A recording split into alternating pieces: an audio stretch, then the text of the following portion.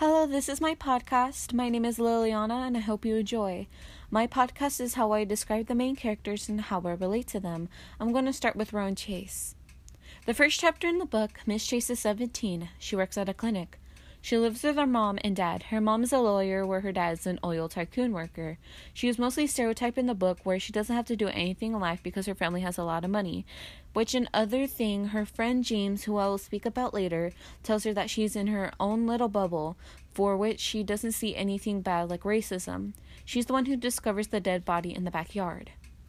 How I relate to William is how she has the feel for mystery cases, for like the dead body case. She even says on how she watches Criminal Minds.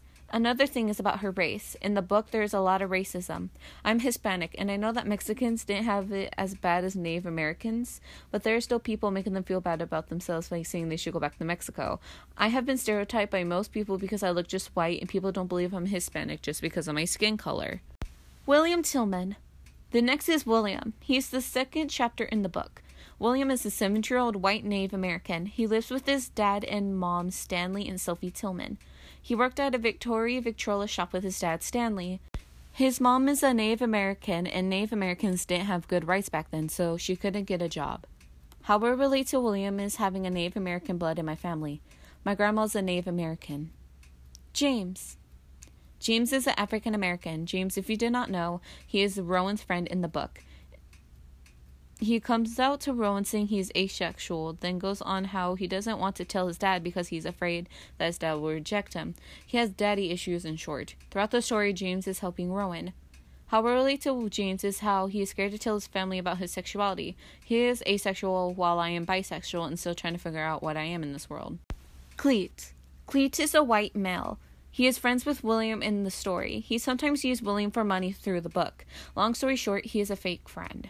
How I relate to Cleet is how I know I have bad people in my life and I know I have good people in my life, but I still choose the bad side of people with eyes closed, not knowing what is going to happen to my other friends. Joseph Goodhope.